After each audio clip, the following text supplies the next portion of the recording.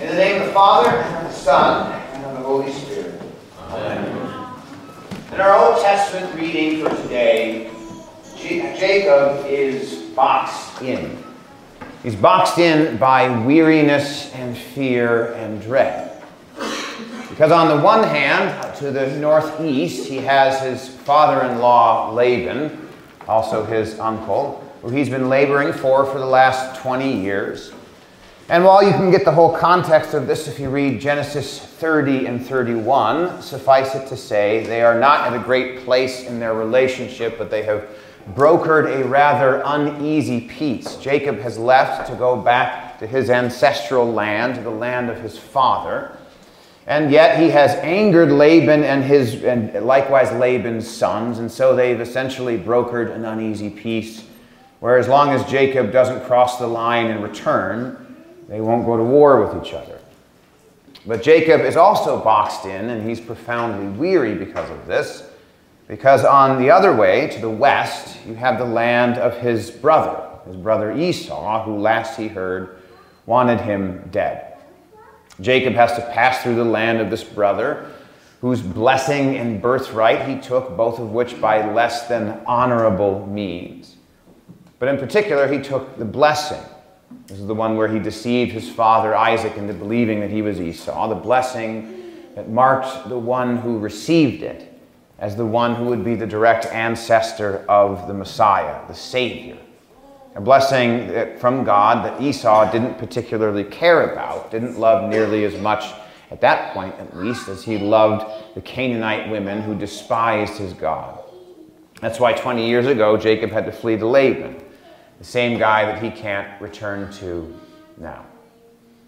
So Jacob is boxed in on all sides, and he is profoundly weary and worn down and torn apart. Because on the one hand, he's surrounded by the misery of sin and death, both the sin that he's caused and the enemies that he's created, and the sins of others, the enemies that they have made of him through their own transgressions.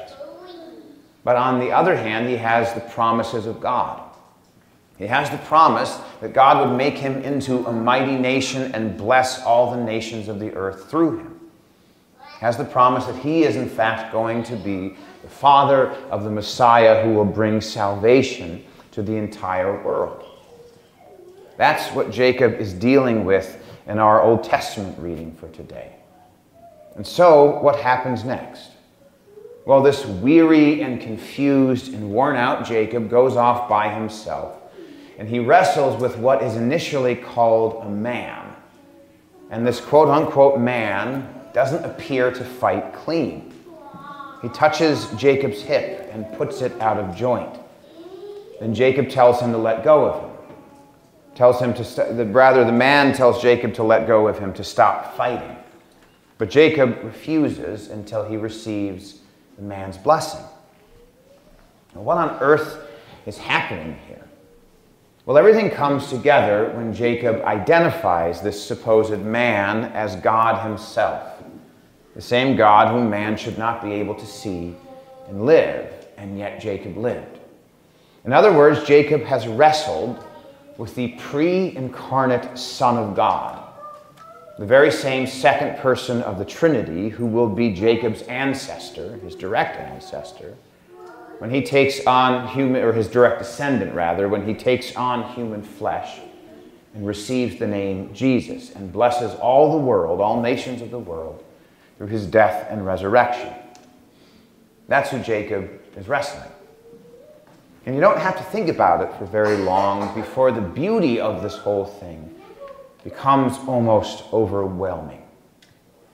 Jacob is wearied to the depths of his soul because it looks like God has abandoned him to the ravages of sin, his own sin and the sin of the world. Everything around Jacob is screaming that God is not going to keep his promises. He is boxed in on every side by this fear and beaten down. Jacob is in agony because he's seeing death and destruction all around him, and he can't understand how God could possibly keep his promise of making him the father of the Christ.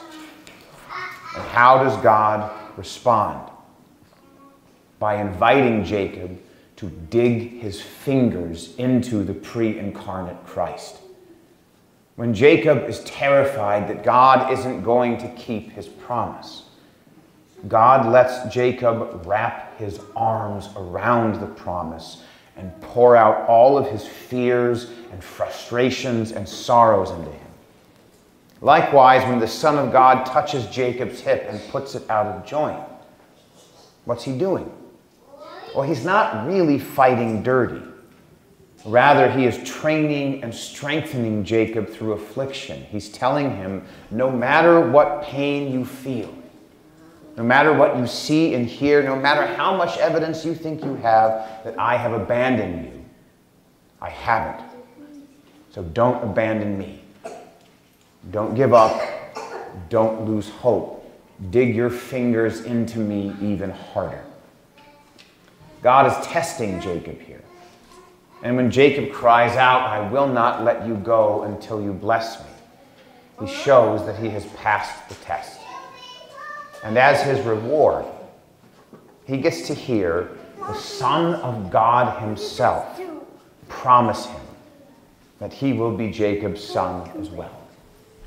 Despite being torn apart by his sins and the sins of the world, Jacob refuses to let go until God once again speaks that word of promise and comfort. So when you are boxed in, when the world is storming around you and your entire body is out of joint, be like Jacob. Cling to that promise no matter what. Like Jacob did with Laban, you have brokered an uneasy peace in this world. Broken an uneasy peace with your children who have rejected Christ and everything that you taught them to hold sacred. The peace is that they will let you be a part of their lives as long as you keep your mouth shut about the way that they've chosen to fill their lives with idols. Like Jacob and Laban, you've brokered an uneasy peace with those that you had conflict with. That you tell them that you won't try to destroy their reputations if they remain silent about yours. You can call that peace, but it's not really peace, and those are not people that you can flee to when this world is tearing you apart. Like Jacob did with Esau, you take advantage of people to enrich yourself and build yourself up. The people who once loved you then return the favor by despising you, by driving you out of their lives. And all of this, you're boxed in at every side. You bury others under an avalanche of your selfishness, and they do the same thing to you in return. You abandon your friends when their lives get too ugly for your comfort, and your friends do the same when they can't endure the mess that comes with you. You hurt, you wound, you gnash your teeth at the world, and the world pays you back twofold, threefold, even 300-fold. So you look at your life and you just get overwhelmed with grief. Because you have, on the one hand, you have all these promises of God. God promised to be your Savior, promised to deliver you from temptation, promised to give you victory over this world, and yet this world is just grieving you and afflicting you. And you keep giving in to the same sins over and over again. You can't seem to find the strength to escape those familiar temptations. So you look at God and you're just saying to yourself, how is it possible that you haven't abandoned me? I'm filled with sorrow and grief all the time. The world's falling apart around me. What am I supposed to do? Well, what are you supposed to do? You're supposed to be like Jacob as he wrestled with God. So dig your hands into the flesh of Christ and refuse to let go. But in fact, do something even better. Dig your teeth into him. Today, Christ invites you to eat and drink his body and blood. He invites you to kneel at this altar and receive the sacrament he instituted on the night when he was betrayed. Today, Christ invites you to see that you are most certainly not boxed in, because you belong to the God who destroys all boxes, all barriers, all sins and sorrows and sufferings when he keeps his promises. And today, Christ invites you to watch him keep his promise when he invites you to consume the mercy that was won for you at Calvary. Father, forgive them, for they know not what they do. Hear in these words that Jesus spoke at the cross. He promised you that the sins you poured out upon this world have been taken away forever, that they are no more through the blood that was poured out from his veins. All your deception, all your selfishness, your greed and anger and slander and cruelty, all your cowardice and abandonment, all of these transgressions were no more in the moment they came into contact with the blood of Jesus Christ. They ceased to exist. They are no longer real, even if you can feel them burning through your flesh.